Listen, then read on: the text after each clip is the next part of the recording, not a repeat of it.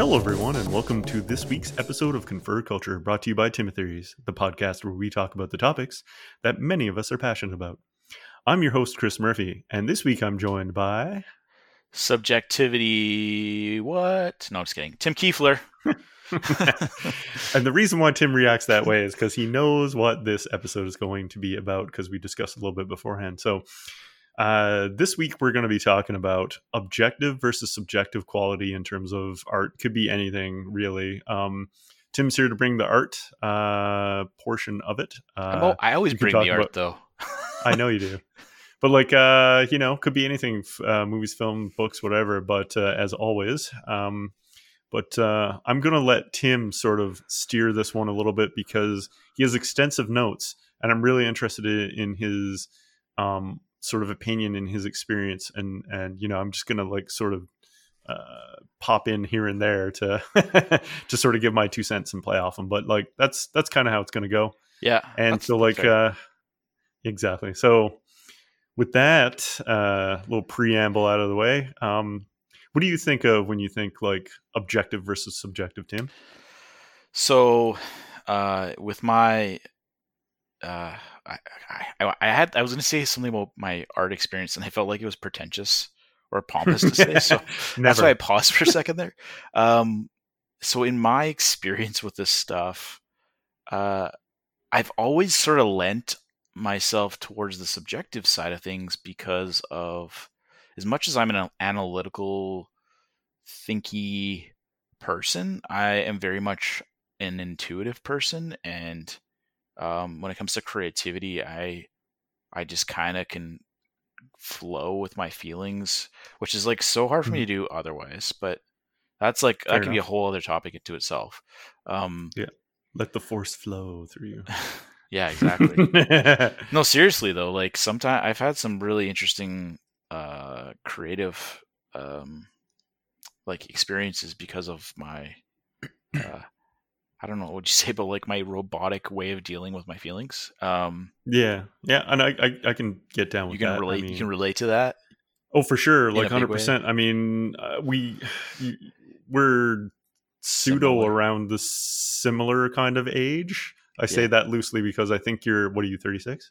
I am turning 36 next April. I'm still 35. Yeah, exactly. So you're about 6 years. Yeah, you're 6 years younger than me. Yeah. So I mean, but every day you remember the you remember the growing up, men don't have feelings, hold it down, don't show any emotion. The thing.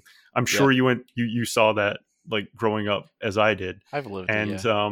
Yeah. I mean, I was just talking about this with a friend earlier today, where it's growing up, you're taught not to have any feelings. So I 100% can relate to that, because it's only probably in the last maybe 5 or 6 years I've started dealing with them in a constructive way. So I'm right there with you. Yeah. So for those of you joining us for the very first time, we love to talk about art and popular culture, and we usually find a way to bring it into the everyday, because that is one of my kind of mission statements in my creative life is anybody can be creative. You just have to find your output and how to make it happen, right? Mm-hmm. Like any skill, art can be learned. So certainly back to the subjective thing, I think what I always enjoy about these kinds of broad topics that we do, whether they're crosstalk videos or on your podcast, Chris, I like to define the word first, because fair enough. I think if we have a definition of the word, at least from my definition, we can potentially address any feedback or commentary that comes, because let's be honest, this is a broad topic. Oh yeah, it's super broad. So now, yeah, it's funny that you do bring that up, because I have a job where I deal a lot with statistics, which numbers are, I wouldn't even say numbers are fairly objective, but it's sort of deals with statistics is at least the practice of it is fairly objective, and it tries to be as objective as possible. So, Hmm. but on the other side of that, like numbers and statistics and even like graphs even are like super subjective, and Yeah, you depending on interpretive. how you and depend on how you interpret it or how you present it, um, makes them subjective. So it's interesting, which is why Absolutely. how I came up with this topic in the first place, actually, because I was thinking about that. Not to not to. Well, I guess I could pump your tires, but not to pump your tires intentionally. But I think you're usually pretty good at coming up with lots of interesting discourse topics. Like, not gonna lie, I think you've given me like 65% of the crosstalk topics that we've gone Yeah, through. nice, Maybe more. sweet, I don't know. I don't want to give you too and it's much of an ego. yeah, totally. My ego's like, it's too late. It's already You're already gigantic. made I can't up. fit through the door now. No, but seriously, though, and it's one of those things like you just mentioned earlier. It's like you just a matter like you can be creative and just a matter of finding your output. And it's like I Yeah. don't consider myself a creative person, but like I came up with those and like I'm running this podcast. You know what I mean? So And you're friends with me, so I only hang out with creative people. So there you go. You gotta pump your own tires up now. So anyway, sort of yeah. back So to let's the talk topic, about the but definition of circling back. subjective and objective. So, Yeah. So uh, how do you what's your definitions of so them I then? would define subjective as being based or influenced upon by your personal feelings, your tastes, or your opinions. So Hmm. it's literally anything of which you have an insular or inner voice about. Not something that you can observe, but something that you um yeah, God, feel or Hmm. or you know can think and reflect upon, right? Yeah, or influenced by like personal biases. Like if you look at a statistic that says, with all, I don't want to bring up the racial stuff, but it's like the first thing that pops into my mind because it's prevalent in society right now, where it's like, oh, like black on black crime is like X percentage, right? And if you're looking Yeah. that for that to say that like that means that like black people are inherently violent, then that's what you'll see. So it's inherent. It's like influenced by your personal bias. Now that's a example of it being negative, but it Hmm. can be a positive thing too. Yeah, and the thing is, like, you can use statistics and numbers like anything for um not altruistic reasons, right? Hmm. It's really easy to take something um and give it a tone or um give it a feeling.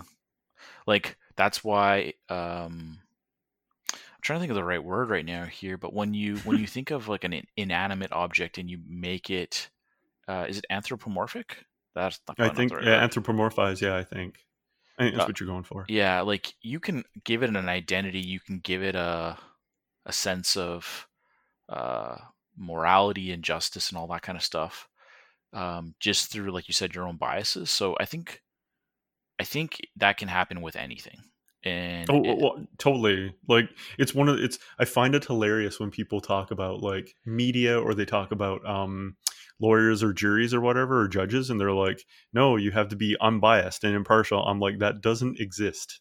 yeah, There's it's no impossible. such thing as it's impossible. There's no such thing as unbiased. Yeah. It doesn't exist anywhere So conversely, when we talk about in people." objectivity, um, an objective is literally the object. So in other words, the thing or goal of a person's efforts or actions. Hmm.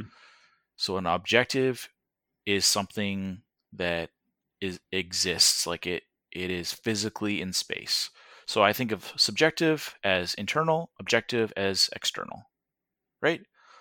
Um, Exactly. Like I am, and they do this all the time in the Atheist Experience YouTube video that I watch. It's like because they point to people as like objectively, because they talk about objective truth, which isn't really a thing, but yeah, it's they're like like objectively, this is a glass of water. yeah, Objectively, you can look at it and see that it is a glass of water. That is an objective thing that is true. correct. It Yeah. it's visible. Um, it exists in your space. Like you can interact with it. Anybody can interact with it. So therefore, it is Hmm. objective because it is an object. Um, so further extending that idea, not influenced by your personal feelings, your interpretations, or your prejudices. Although you could try to place those onto it, but that goes back to what I said earlier about Then it becomes a subjective thing, I think. becoming subjective. Yeah. It's based on facts, which are unbiased, and intent upon or dealing with things external to the mind rather than with thoughts or feelings as a person or a book. So Mhm. that is how I view objective things. So in relation to art, I'm going to make that same stupid joke I always make when we do these. I'm going to make Of course, I'm going to say I would expect nothing less. uh, objective is technical aspects of art and subjective is conceptual aspects of art. So now we've wrapped up the episode. We can end it here. Yeah, exactly. We've solved, and I'm gonna follow that up with my typical jokes. Like we've solved all the world problems, and what did it take us? Like 11 minutes, Basically.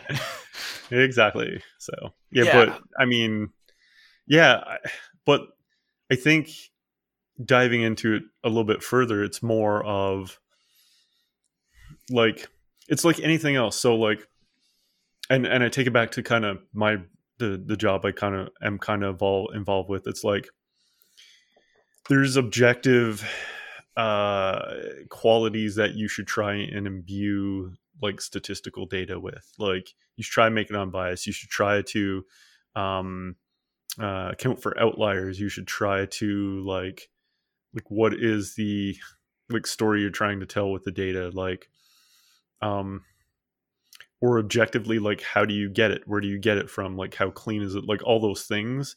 Like and it can be referred to as metadata. Like how often is it refreshed? Like stuff like that. So like objective things about it.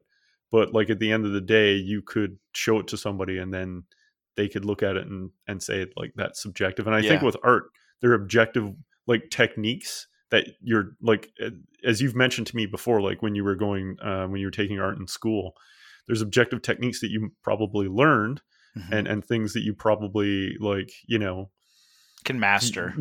yeah. Yeah. But then I think the more interesting pieces of art are created with like subjectively breaking rules or using different techniques. So like a really good example just came to my mind actually, the rule of thirds in photography specifically. So like that is a technique that most people use, and especially when they're doing portrait photography. Correct. Now, it's like it's an objective technique that a lot of people use, and it's a thing that it's a tried and true method. Like if you're taking a shot, this is what you should keep in mind. Blah blah blah. But there are a whole bunch of reasons why you would subjectively break that rule, and Correct. it depends. Like if you're subjectively going for a certain look in your photo,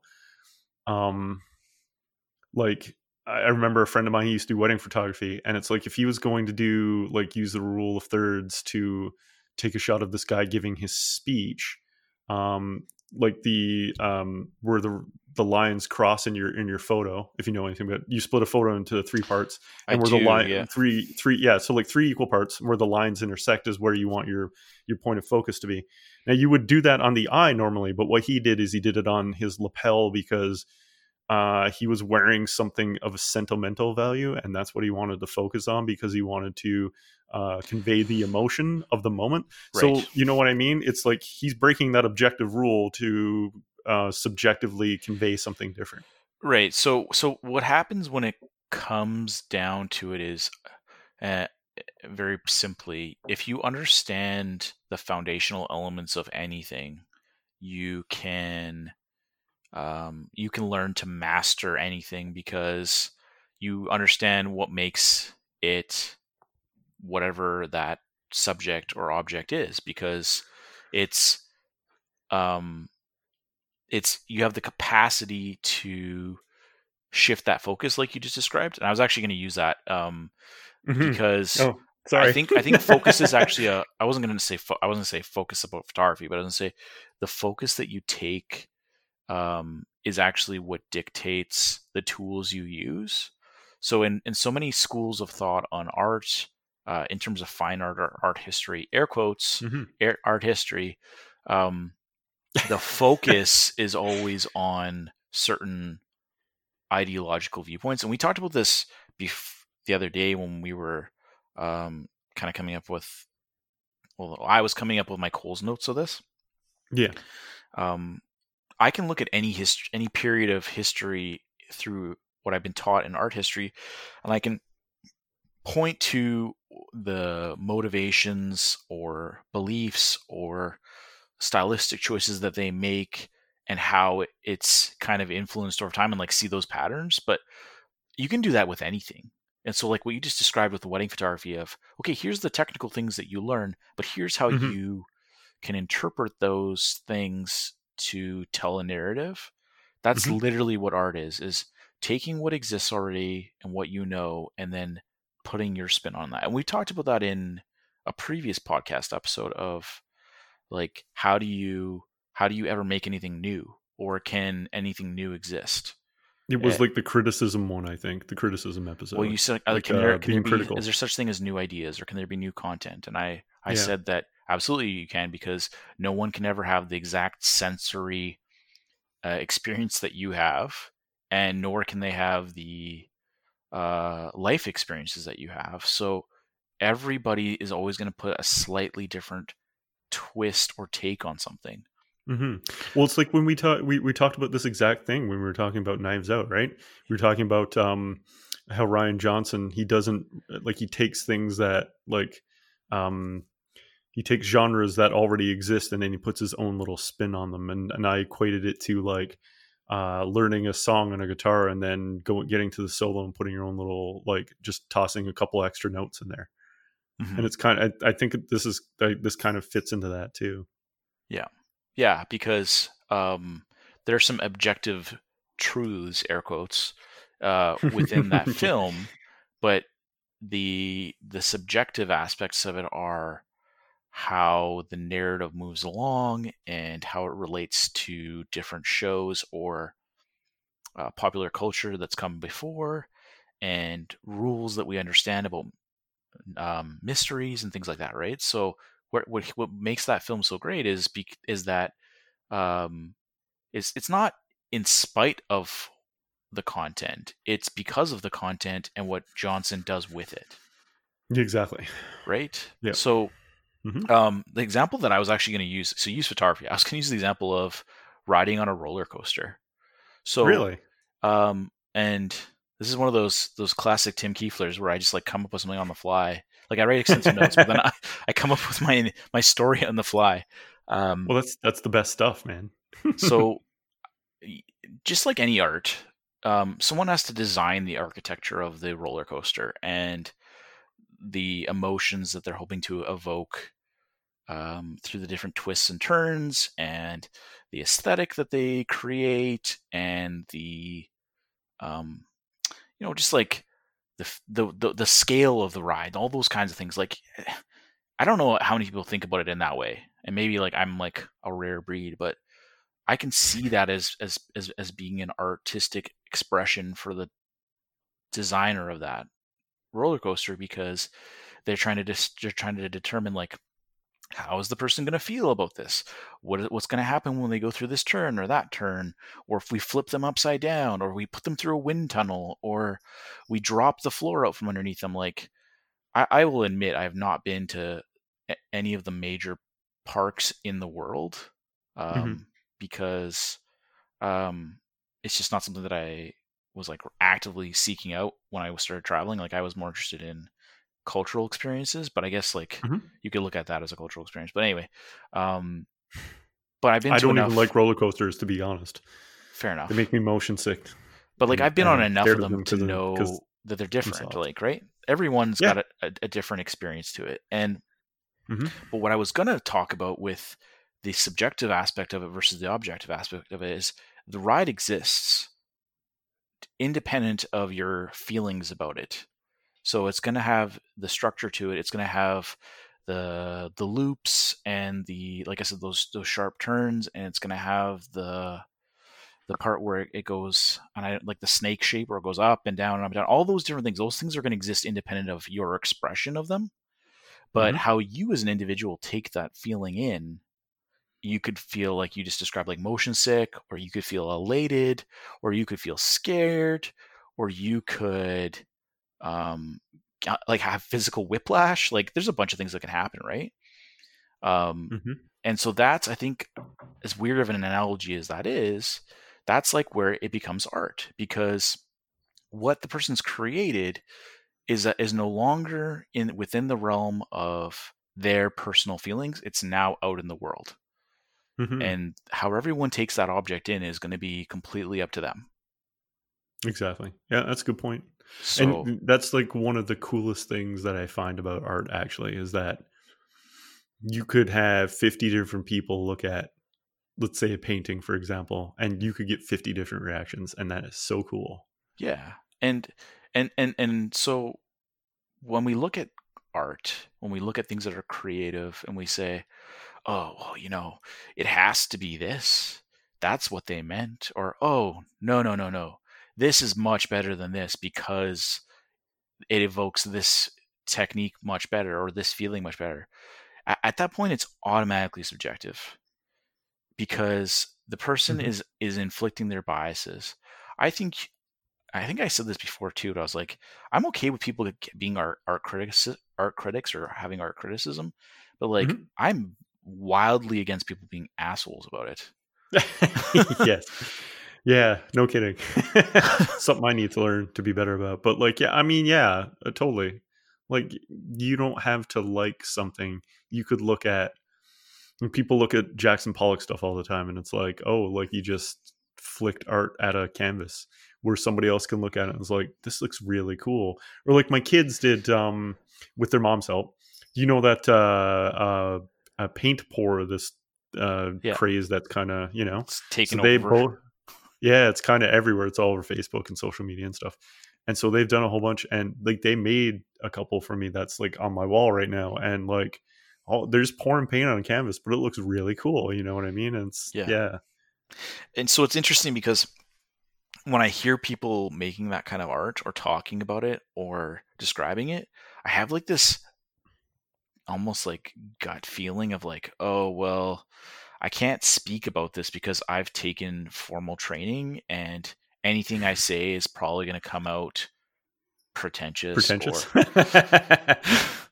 so like it's like this weird place to be in. I think it was Yeah. Thoreau, the philosopher, he talked about like morbid thinkers. Like I'm a morbid thinker when it comes to art because I've spent so Hmm. much time with it that and like I'm just naturally a thinker, right? Like Yep. I spend a lot of my physical energy in my head, if that makes Yeah. sense. Yeah. Yeah. No, it does. I'm right there with you. Not in your head, but thinking, spending time in your own head. So like when people talk about those things, I'm like, yeah, you know what? That's great. I'm glad that you're able to enjoy that. But I just hope they don't ask me what my taste is or what my personal preference is because Depends uh, who it is, because sometimes if you like, if I ask you, it's one thing. If it's somebody that you maybe just met, that might be a different story. yeah, because like my personal taste is my personal taste. Like it's not like my personal taste matters or anybody's personal taste matters. And you know what? There's probably a billion influencers out there or taste makers or whatever the fuck they're calling themselves now who would Hmm. say otherwise and say, well, my opinion does matter because it gives all these people hope and lets them, you know, have become better. Well, yeah, if someone's looking to emulate another person's taste, then great. Yeah, absolutely. Share your tastes, make it make it readily available, spell it out, paint by numbers it, because that's what it is. You're Yeah. saying paint by numbers, here's how to dress like me, or here's how to cook like me, or here's how to um Here's the movies you should watch. the movies you should watch. Like Yeah, the music you should listen to. Yeah, yeah. I mean, I think, and it's I we talked about this during the critical the podcast episode about criticism. It's like you can be constructive about it. Like constructive criticism is completely different. Yeah. And there's way too much negative criticism out there where people just like, you know, because that's what gets views these days on YouTube. Is just like if you tear stuff down, right? And because people, it's that whole Schadenfreude thing, right? Where Yeah. they're like, you're just laughing at the misfortune of others at that point. So yeah, there's like way too much negative stuff. But if you really want, if your goal is like if you want to be a professional critic and you really want people to like make better, maybe not necessarily better, but like more meaningful art, and what doesn't matter what that is, then maybe, yeah, don't be such an asshole, like you said, right? Like offer more constructive criticism. Be more constructive with your feedback, as Flight of the Conchords says. Have you heard that song? No, I you know what? I never really got into them all that much, but The everybody says they're hippopotamus hilarious. versus the rhinoceros. Yeah, that's what everybody says, and I keep meaning to check them out, and I just It's never really get around funny. to it. But That's what everybody says. It's a great expression of that idea, which is like, okay, so what? Like in hip hop, like people berate each other's lyricism and melodies and beats and all that stuff, and it's like, okay, so you've done that, but like, how's that going to make me better? You're just tearing me down. So like that in their rap, they make kind of a joke about it, and so like I said, I've always taken that kind of stuff to heart because I another classic Timothy theories. I believe you can't have heart without art, right? So Yep. I take it to heart because I think it's an expression of who I am. How can you possibly take that away from me?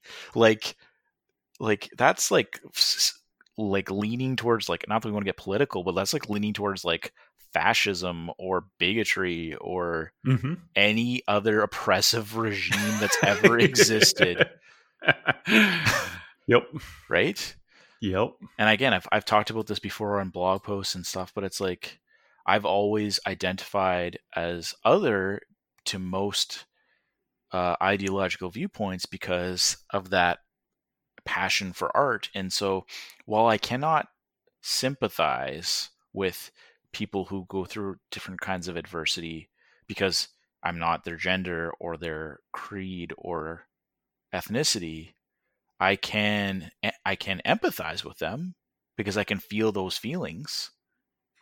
So anyway, I feel like I went on a bit of a tangent there, but nah, it's fine.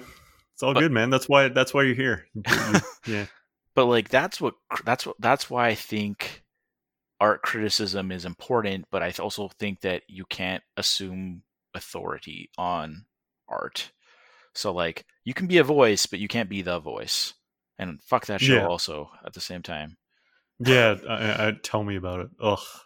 Sorry if I alienated like 30% of your audience. I don't know, maybe. I don't know. I don't think my audience is that big at this point, so it's fine. But yeah, but no, that's a good. It's fine because it's a good example of subjective opinion. Yeah. I don't like that show either. So so a subjective claim.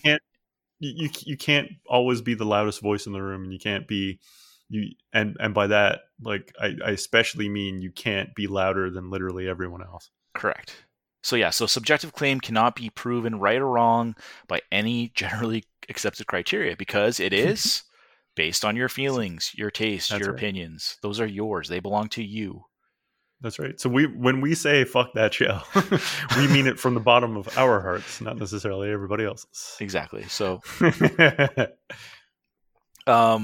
so going over to what an objective claim is, it can be true or false because it's still a claim. It's not. So we had a little bit of a debate about this, about something being objective claim, and I can let you talk a little bit more about that because I feel like you're a little bit more articulate on it. But an objective claim can be true or false, but just because something is claimed to be objective does not mean that it is true. But it can be proven true or proven false, right? So.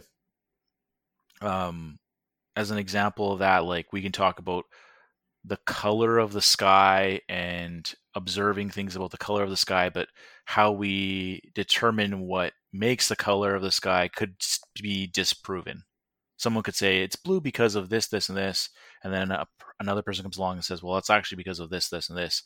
That's where we can start to determine why Yeah. that's the case, right? So like the objective characteristics that make the sky blue can be proven by science, and those are the objective facts about it. Correct. What could be subjective, although I suppose you could debate this, but like if somebody's colorblind to blue, they may not see it that way. That's why I said color. That's why I didn't say. Did I say blue? No, you said color. Yeah. Okay. You just said color, but I'm just saying, like, I could see blue, and somebody else who is colorblind to blue and sees blue as, I don't know, green. Yeah. It's like, what are you talking about? That's green. You know what I mean? So like, it could be subjective that way. Like, I mean, like we talked about. I mean, I don't know. Like I said before. I mean, like I'm like the glass of water is the best example I could think of for you being can think objective, of, yeah. right? Yeah, because like you're looking at it, it's a glass, there's water in it. It's a glass of water.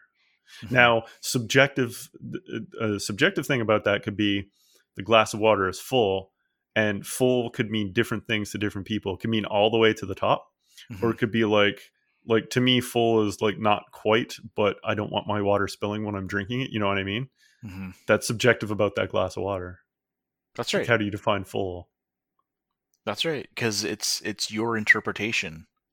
It's your personal feeling about what that word that is all innately subjective. Yeah, exactly. Means, right? Now, if you were to say like this glass has 600 milliliters of water in it, that can be proven or disproven. That is a fact that can be objectively proven or disproven. So, yeah. Yeah, exactly. See, we got this. We can do this. This is easy. Oh, totally. Like, man, you know, it's funny, like, just watching the atheist experience so much, and they have to deal with that a lot. Like, you know, people, you know, basic people who talk about objective morality a lot, right? And so they say, like, here's an example of they always use either they always use the glass of water as objective. Yeah. And it's like, so I've heard it so much that it's like I pretty much got a pretty good grip on it, I think, at this point. Yeah, absolutely. Well, I mean, I don't 100% hold to this, but I generally hold to the idea that morality is relative, right? Because mm-hmm. it's based on what you are raised with and what you determine for yourself. So exactly, and it changes based on the society you live in, and what point in time you live in, and multiple other factors surrounding you. So yeah, and like, not that I'm like a huge advocate of like Nietzsche, for example, but he's like a big proponent for that ideologically, right? So it's like God is dead. There's nothing that we can know for certain because I don't remember exactly how he phrased it, but that's where that general. He was like, I think he's like probably the biggest advocate for that in Western society, right? So okay, which is ironic considering that I'm not a atheist, right? I'm See, I am, and I'm like, I'm not familiar with the guy at all. See, my whole thing about like God's dead is like, something can't be dead, which I don't believe in the first place. Right. Well, and that's like a whole other rabbit hole. It speaks more to like a historical period, and mm-hmm. Yeah, again, I don't want to have a philosophical debate because I feel like I'll take. Yeah. I way more time than we have on this podcast. Well, like, I would enjoy it. Like, don't get me wrong, I would enjoy fun, it. Sure. But like, I just don't feel like that's what we came here to do. So no, not really. No. So, that could be that's another discussion for another time. So, kind of just leaning off into that or off of that or whatever your preferred adjective is. I wanted to mention how religion is absolutely subjective.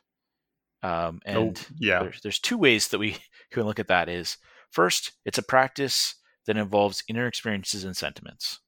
I think we can all agree with that. Yeah, yeah. No Like matter it's what. not based on any objective factor reality or anything like that. Yeah, no matter what your ideological viewpoint is, or spiritual viewpoint is, or lack of spiritual viewpoint, I guess. I think we can all agree that when someone does have an inner belief system, if it's dictated by a religion which has tenets, Hmm. it's going to be primarily driven by your own inner feelings and sentiments about it. Yeah, and it's also has a great deal to do with what part of the world you grew up in.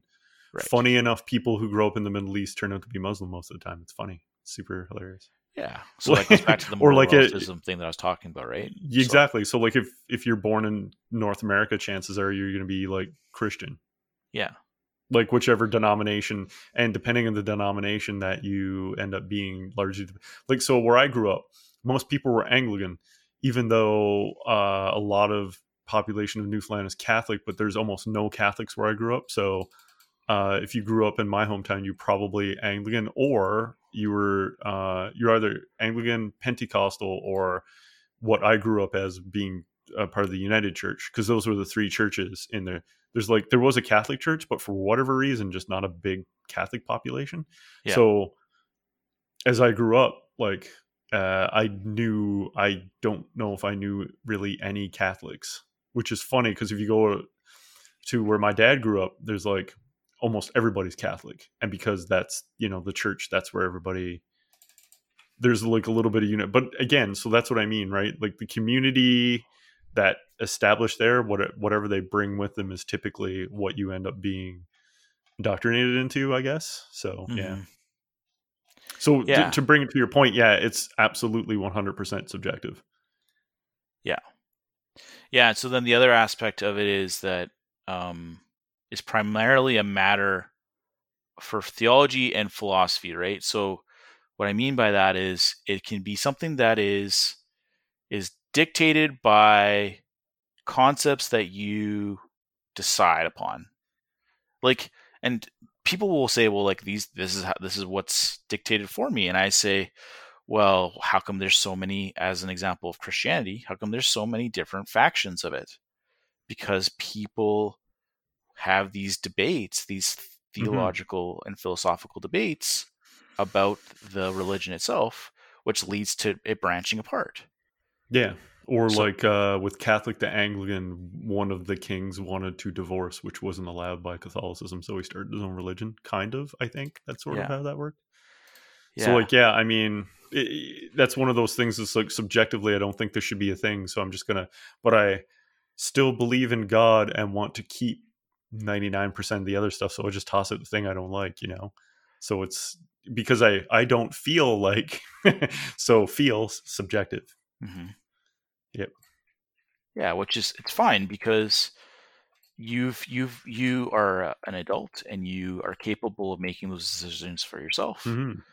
and so you're going to determine your I don't know what the word is compass. Let's say compass. You're gonna let your compass be dictated by what makes sense based on your own moral. Oh, Your guys, personal experience, your feelings, your bias, like how you yeah, were raised, all those kind of things. and like But it's you tough. could like Yeah, you could apply a lot of things like in your life.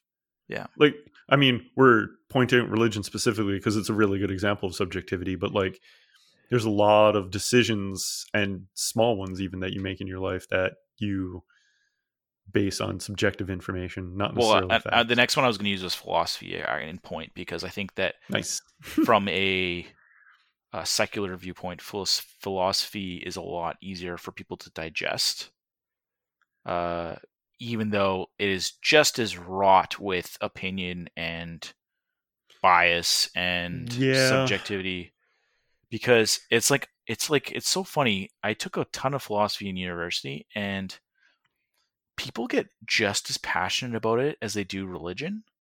Oh yeah, and Because they disagree about like hidden meanings and like what they were like philosophically speaking, like what the best.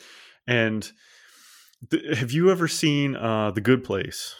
I know I haven't. I think you recommended it. And this is No, like the third time you've it's recommended it now. yeah, like you should really watch the show. So like there is a philosophy professor on that, and he goes on again and again. Like basically, he becomes paralyzed and can't make any choices because he has based his whole life on philosophy.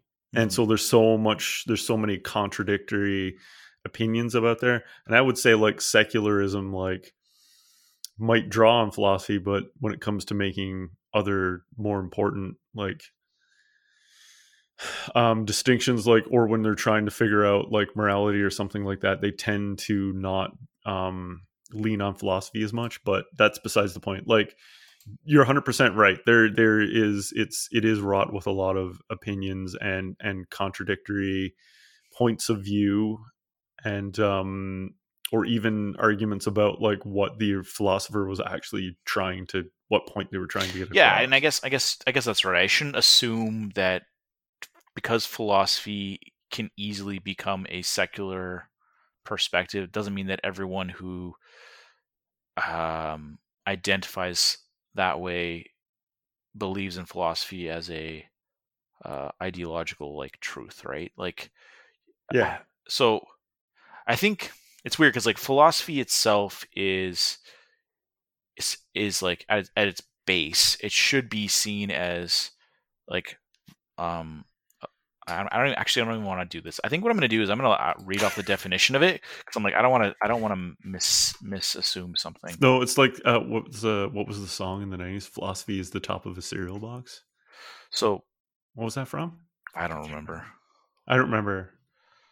So according to my very basic Google search, philosophy is a study of the fundamental nature of knowledge, reality, and existence, especially when considered as an academic discipline, right? So, Yep.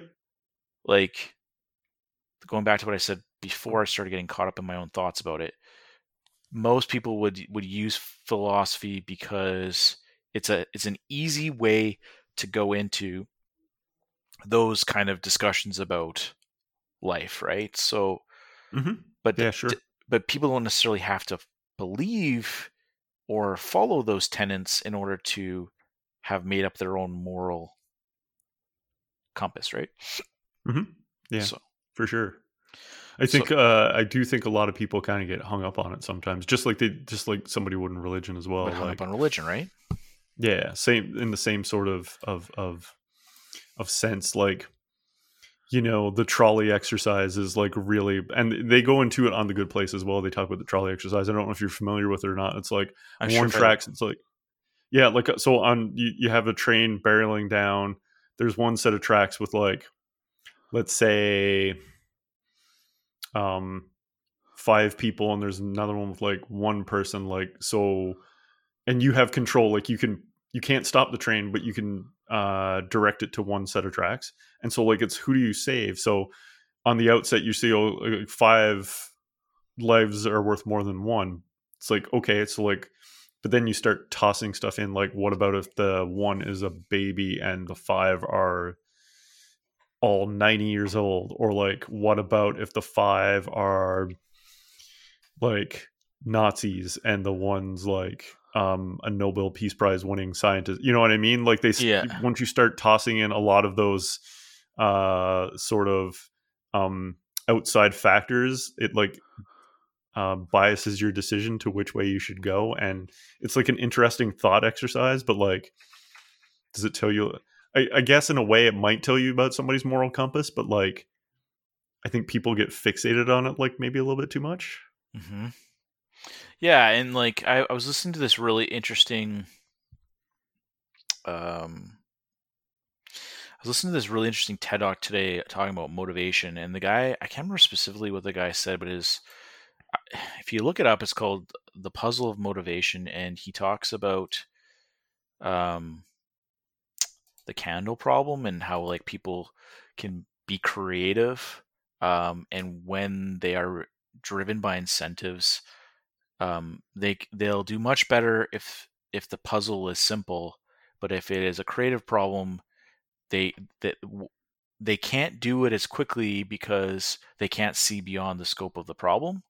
So just Okay. I know there's not a direct line of thought to this, but what I'm trying to say is, when it comes to creative thinking, or it comes to broader concepts of truth, i.e., not objective truth, but like things that it's like nuanced, of course Mm-hmm. you're going to run into that issue because people aren't prepared to deal with that problem, and it's, you're making a snap decision about this trolley problem. You're like, well, they have to. Everyone's going to bring in their own biases. Mm-hmm. So Yeah, what seems 100%. like a common sense problem all of a sudden becomes a can of worms. It becomes super complicated, which is kind of the point. That's really the point of the exercise. Like, it's the same. Yeah, Like, not most problems in life, even the ones that seem simple, aren't actually all that simple. They can become complicated in a hurry, yeah. especially if you uh, bring in a lot of outside factors or biases into it. And so in most situations, what he's describing in this talk is about the candlebox problem, is that in most situations in life now, at least in the Western world, and especially in white collar job environments, we treat people as if they're going to be doing simplistic work, Mm-hmm. and we motivate them that way, and we reprimand them that way. But the problems are far more loosey goosey, because I can't think of a technical term, than that. Complicated. Complicated, yeah. Well, I didn't. You just said that. I don't want to repeat you. So, but Fair enough. but so okay. So They're less black and white. they're less black and white. Again, that's kind of a cliche to say, but yes. Fine. God, can't win tonight. So circling back to the subjectivity and objectivity in art, Mm-hmm. I think that is why it's not as simple as just saying art has to be subjective or art has to be objective. Mm-hmm. I think that if you understand the objective elements and the subjective motivations of people, you can create art in whatever capacity you want. So if you want to stir people up, and you understand like how to make art or how to make certain kinds of art, Mm-hmm. you're fully capable of doing that. Oh, So yeah, totally, 100%. yeah, And even if that's not your goal, if you're just like, you just kind of want to exercise your creative muscle, uh-huh. or you want to give it a shot. Like, again, like, I don't think I'm super creative, but like, I keep kind of surprising myself. It's funny because, like, okay, so my daughter, Uh-huh. she bought this. She was super interested, and she bought this book, basically like learn how to draw like simple animals, right? Yeah. And so she tried a few times, kind of got frustrated, and I gave it a go. I'm like, well, mine are going to be way worse than yours. And I ended up actually drawing like some really good animals. I drew this like kick-ass unicorn. It was like awesome. Mm-hmm. I'm like, I didn't think I could ever do anything remotely because I can't draw stick figures, for Christ's sake.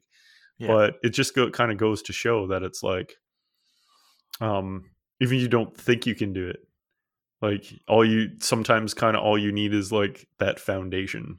Correct. And then you can just take it and kind of go your own way from there. And yeah, but I mean, but like you said, right, like it can be objective and subjective, but like the objective tools that you learn like gives you the basis to then take that and turn around and make all kinds of cool subjective, like feeling inducing art out of that. Yeah, it's like, do you remember when steampunk stuff was like super popular in the early 2000s or mid 2000s? Yeah.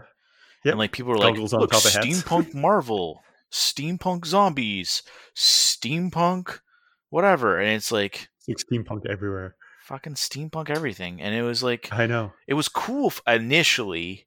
And like, maybe it's just because like I can only handle so much of something before it's like overstimulating. And then I'm like, this is no longer interesting to me. Oh, totally. I'm like that too. But that was a prime example in popular culture of someone taking something neat and something else neat and like thrusting them together and saying, ta-da, look what I've done. Yeah, exactly. You just take steampunk and toss it on anything else. It's the same thing with the the zombie genre, right? Like zombies have been done to done to death. Yeah. But like tongue firmly in cheek. But yeah, I mean, there was like Marvel zombies at one point, and it's funny you said steampunk Marvel because I immediately thought of Marvel zombies.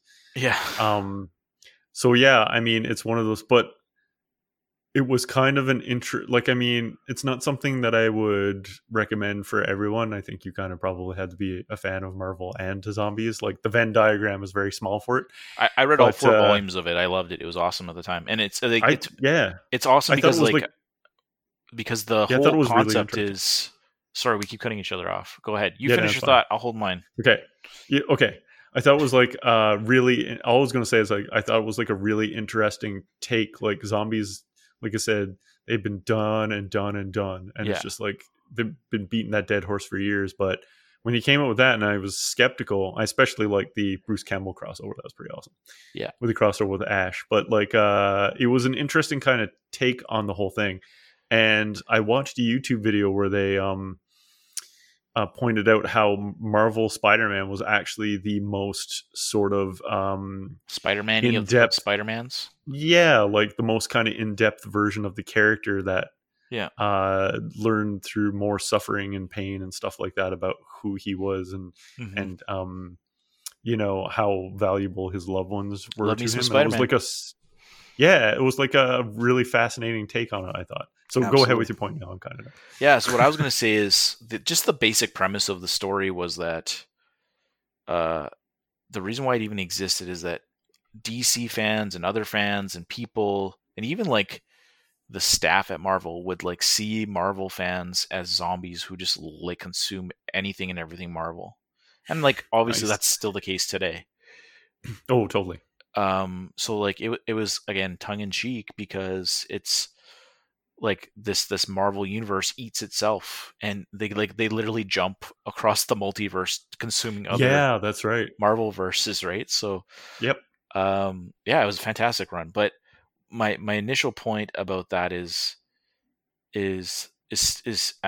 I think we've kind of made it really clearly, but it's okay to do something neat, and in fact, in many cases, it'll be celebrated. But when you just start doing stuff for the sake of doing stuff, I think that's when we know it's not art anymore, and now we know it's a commercial endeavor or it's a it's a lack of creativity. Yeah, So where it's I like was you're getting into derivative then. yeah, so where I was going with it was that subjective opinions often express subjective beliefs about truth, right? So if we like Marvel and we consume a lot of Marvel and Marvel artists see that, they're going to make art about it. Not specifically, but in that case Mhm. they did. So Yes. so that's where we know it's art is when it's clever and it's interesting and it has meaning. So what you're talking about with your daughter, where it's like, oh, I'm not very good at art and I don't know how to make animals. Like, yes, we could absolutely hold you to a standard where we say, objectively, this is good and yet objectively, that is bad. But Mhm. then you're not making art anymore at that point. Now it's just an exercise. So if all art is objective, then art doesn't exist, Yeah, oh, for sure. right? Yeah, I totally agree with that. Because again, art is an expression. Art is not exclusively a practice. Mhm. So, Yeah, I'm totally down. Yeah. Do you have any other points you want to touch on I have or a few more points. I'm okay. like I'm starting to wind down, but Okay. I still have a few more points. You seem to be running out of gas, that's why I ask. Okay, so I think another thing I just want to mention is that it's in art. I think it's important to develop an informed opinion and an objective opinion about what makes something a form of art. So in any field, whether that's in music or film or comic books or painting or whatever, you shouldn't just be like driven entirely by instinct or your gut reaction. And Chris, I think you can attest to Mhm. that. Like over the years we've been friends, I think your tastes have developed in that regard. Like there's a strong period for you where it's like I just really like this kind of stuff and I like that kind of stuff. But like I think maybe I'm speaking for you, but would you That's fine. agree that that's the case? Like you're starting to broaden your objective views and you can appreciate other things and Yes, 100%. Yeah, yeah, like I started out very stubborn and very locked into what I thought was objectively good, and now I'm more like I don't really like that, but I could see why somebody else might. right. So that's kind of just me opening up as like a person. hmm So an objective But view is yeah, one that focuses on the object's physical characteristics as a source of information about that object. So this is a expressionist painting. You don't have to like it, but you can identify it as such, right?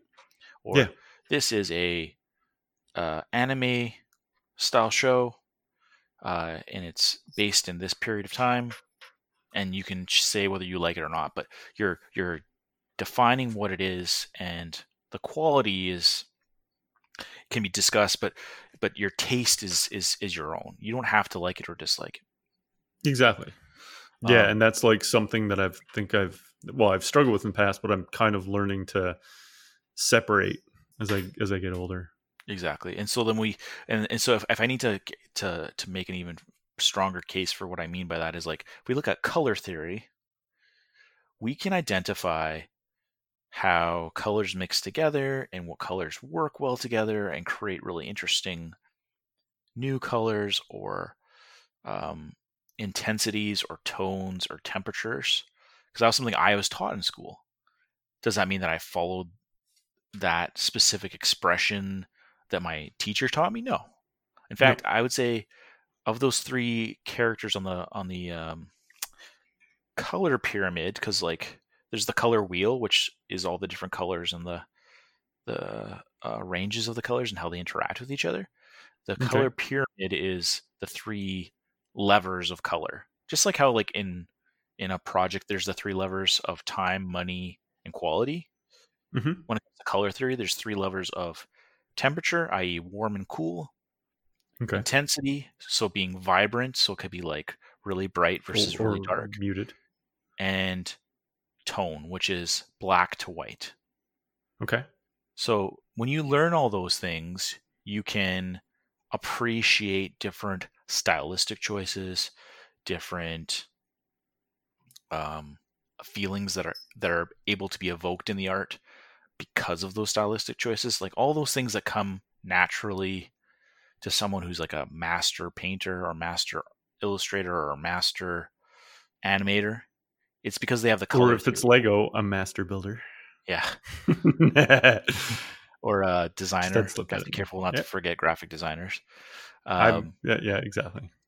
but in terms of criticism, we have to be super careful not to use inductive reasoning in our Hmm. criticism because on the other side of it is like okay, you can understand all these technical aspects, but I think what happens as you get better at identifying objective aspects of art is Hmm. you then want to start to like identify what makes something good and then just put a blanket statement across everything that's good and say here's the golden ratio. So you're talking about the rule of thirds in photography, Hmm.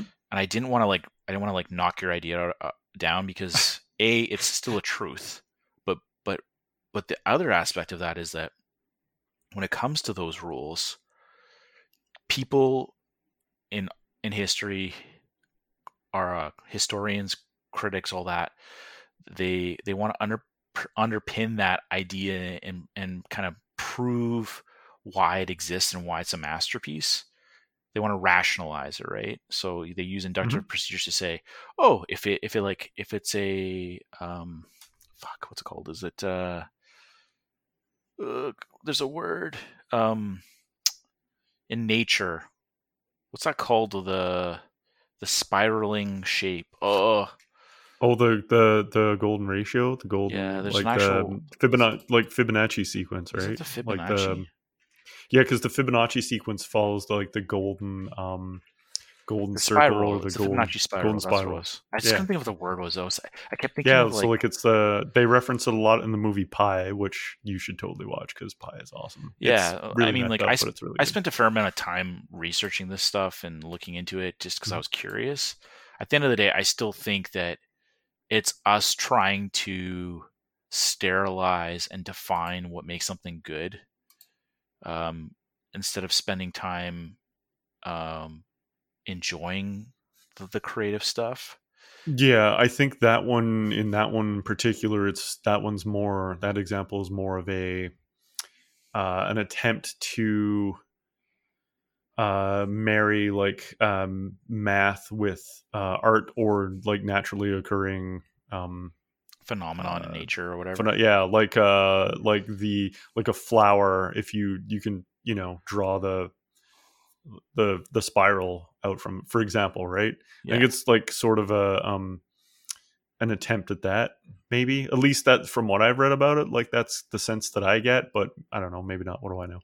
Um, but yeah, I mean, it's funny actually. Uh, I've heard people say that like math and art are like um two different languages trying to get this, like trying to convey a similar point. Yeah. I find also find that interesting too.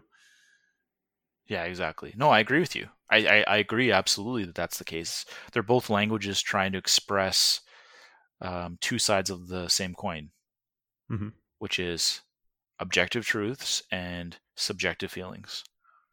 Hmm. Um, so, so like the claim of the golden ratio is that in all pictures that exist that are awesome and well renowned and loved, and it's like they all feature that concept within them. And so that, like I said, the danger with that like inductive reasoning is that it's it suggests that if you follow that pattern you'll be able to create art, but that's not true.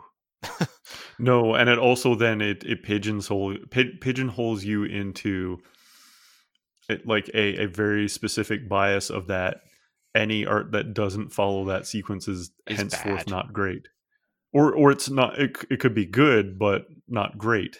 Yeah, So in order to be great, you have to have the spiral, and it's like, see, then you're kind of interjecting your own personal bias correct. because you've seen, and I think it's that comes down to people trying to explain and quantify um, everything, and Yeah, which I don't know, like is I mean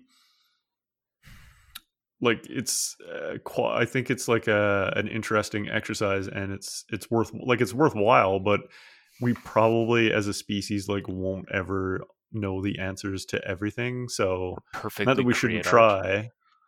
Yeah, like not that we shouldn't try, but we also need to be really careful about pigeonholing um uh getting pigeonholed into specific biases, like saying that we'll never travel like they do in Star Trek because warp technology, like faster than light travel, is impossible.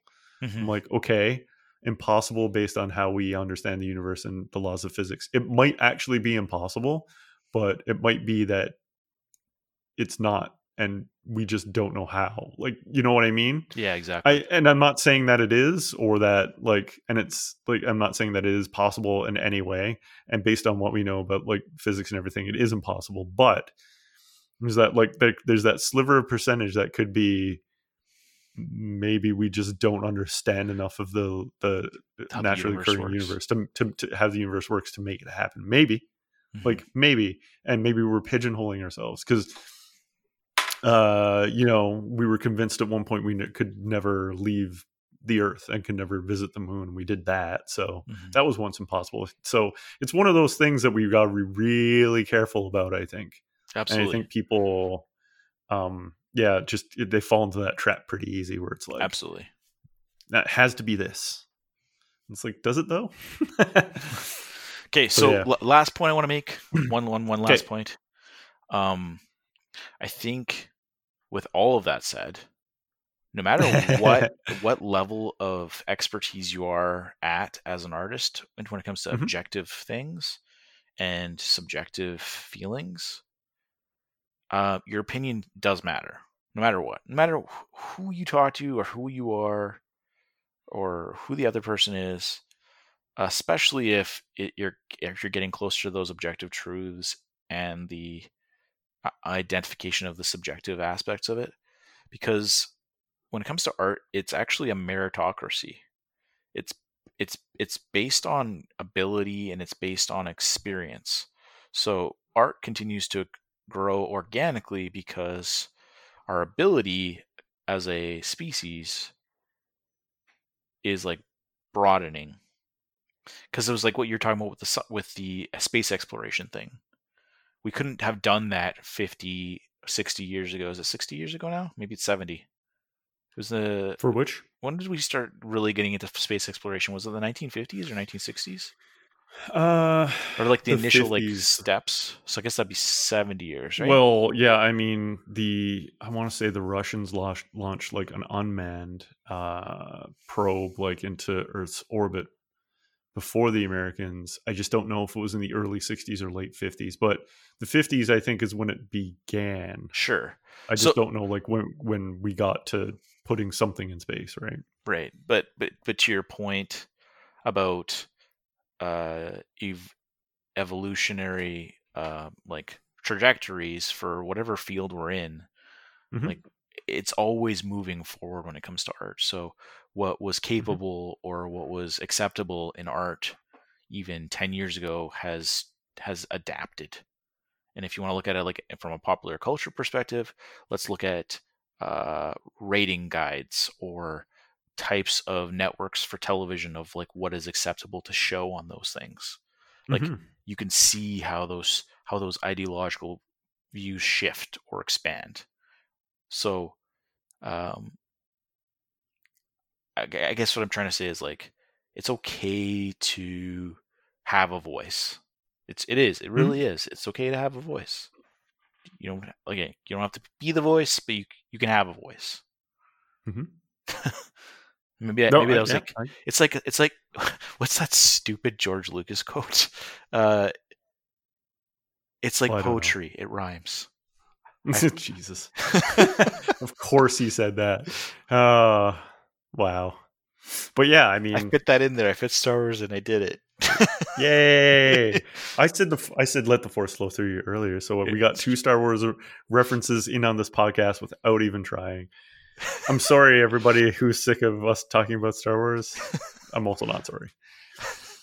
But yeah, yeah. I mean, that's like all good points, and I mean, like, yeah, I 100% agree with all that. I mean, it's all like really fascinating stuff to just sit like I think and think about. Like you said, to kind of bring back around to the beginning of the podcast, spending some time in your own head, right?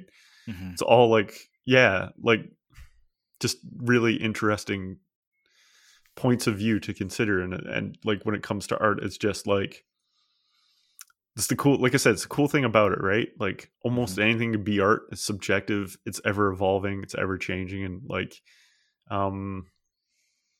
we should try. We should try to have less barriers and not more, and not get like pigeonholed into things. So And like anything in life, it's awesome when you can see that progression within yourself. yeah, exactly. Yeah. Yeah, personal growth is like the best. Yeah. Yeah. So, I think I'm done now. I don't have anything else to say yeah, for now. I was gonna say, yeah, for now. Like as with most topics, and especially when we're talking about art, I think Tim could just go on for hours. But Yeah. in the interest of our listeners' time, I think we'll just cut it off here, and we'll just maybe save it for another time if we revisit this subject, or Yeah. when we If there's talk anything about that anybody another really one. wants to talk about or was really interested in, let us know because I am happy to expand. Yeah, exactly. And I'm sure we'll touch on this in another topic, or at some point then down the line, come back and revisit it. So, because again, it's like a very fascinating thing, I think, to ponder and think about. So, Mm-hmm. so with all that said, Thanks for joining us this week. Please like, comment, subscribe if you're able. Rate the podcast wherever you listen. Or if there's something you really want to talk about, email me at conferculture@gmail.com. That's ConferCulture@gmail.com. Until next time, I'm Chris. And I'm Objective. You're objectively Tim. And this has been Confer Culture.